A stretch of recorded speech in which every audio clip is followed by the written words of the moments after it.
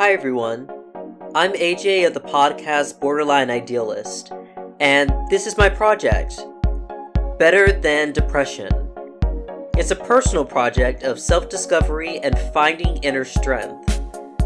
I deal with depression every day, and though I take medication and seek therapy, I still need a way to remind myself that I am more than these dark thoughts and these dark feelings.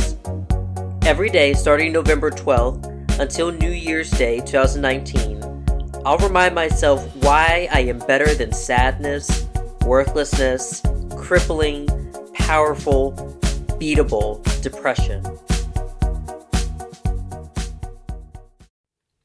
Today is not a day to let depression get me, because I have poetry. It's something that I like to write and something I like to read. One of my favorite poets is Langston Hughes. He's a famous African-American poet from the Harlem Renaissance.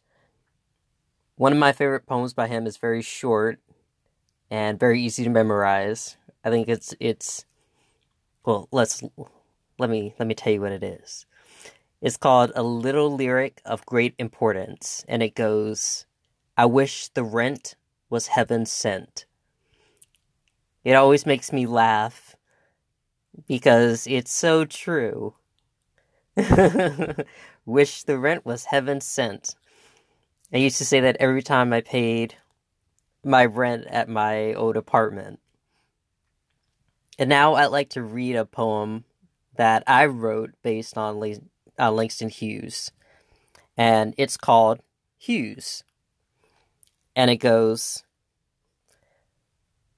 I will always be a Negro, hollering back, with a country on my back, with a grip like hope around my hips, rolling in the reeds and creeks of Georgia, crowned with pine trees, lost between the worlds, as black as a heart attack, black as envy, failing markets, deflating raisins, unnamed nights.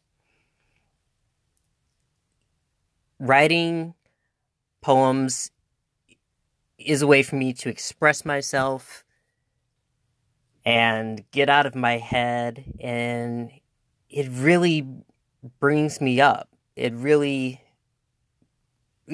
Being creative, writing those few words, once I get it down on paper, I'm like, that felt good.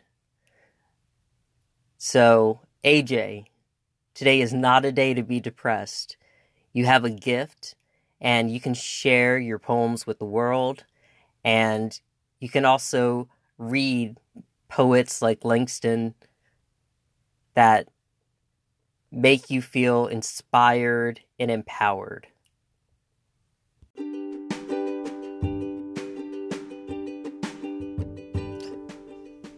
Check back tomorrow to hear a new episode of Better Than Depression. Log on to borderlineidealist.com to find out ways that you can support us and keep this podcast going. And also for past episodes. Remember to tune in every Sunday to hear my husband, Chris, and I talk about mental health and introvert lifestyle.